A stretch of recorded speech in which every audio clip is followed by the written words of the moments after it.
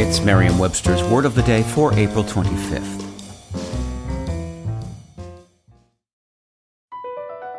Across America, BP supports more than 275,000 jobs to keep energy flowing.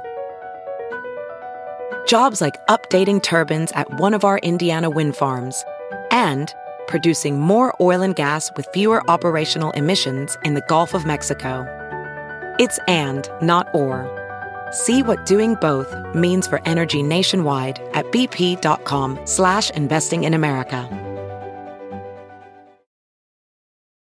Today's word is nabob, spelled N-A-B-O-B.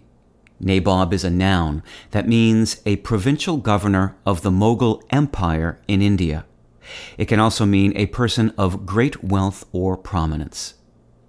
Here's the word used in a sentence from the Boston Globe by Peter Keogh.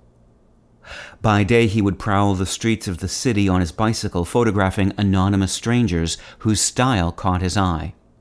These he would print in his popular New York Times column on the street. By night he would attend fancy fetes and snap photos of high society nabobs in their finery for his feature Evening Hours. In India's Mughal Empire, founded in the 16th century, provincial governors carried the Urdu title of nabob. In 1612, Captain Robert Covert published a report of his discovery of the great Mughal, a prince not till now known to our English nation. The captain informed the English-speaking world that an earl is called a nabob, thereby introducing the English version of the word.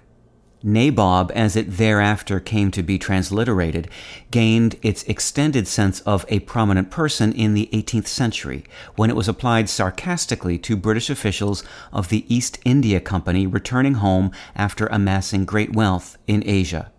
The word was perhaps most famously used by Vice President Spiro Agnew in a 1970s speech written by William Safire when he referred to critical members of the news media as nattering nabobs of negativism. With your Word of the Day, I'm Peter Sokolowski. Visit Merriam-Webster.com today for definitions, wordplay, and trending word lookups.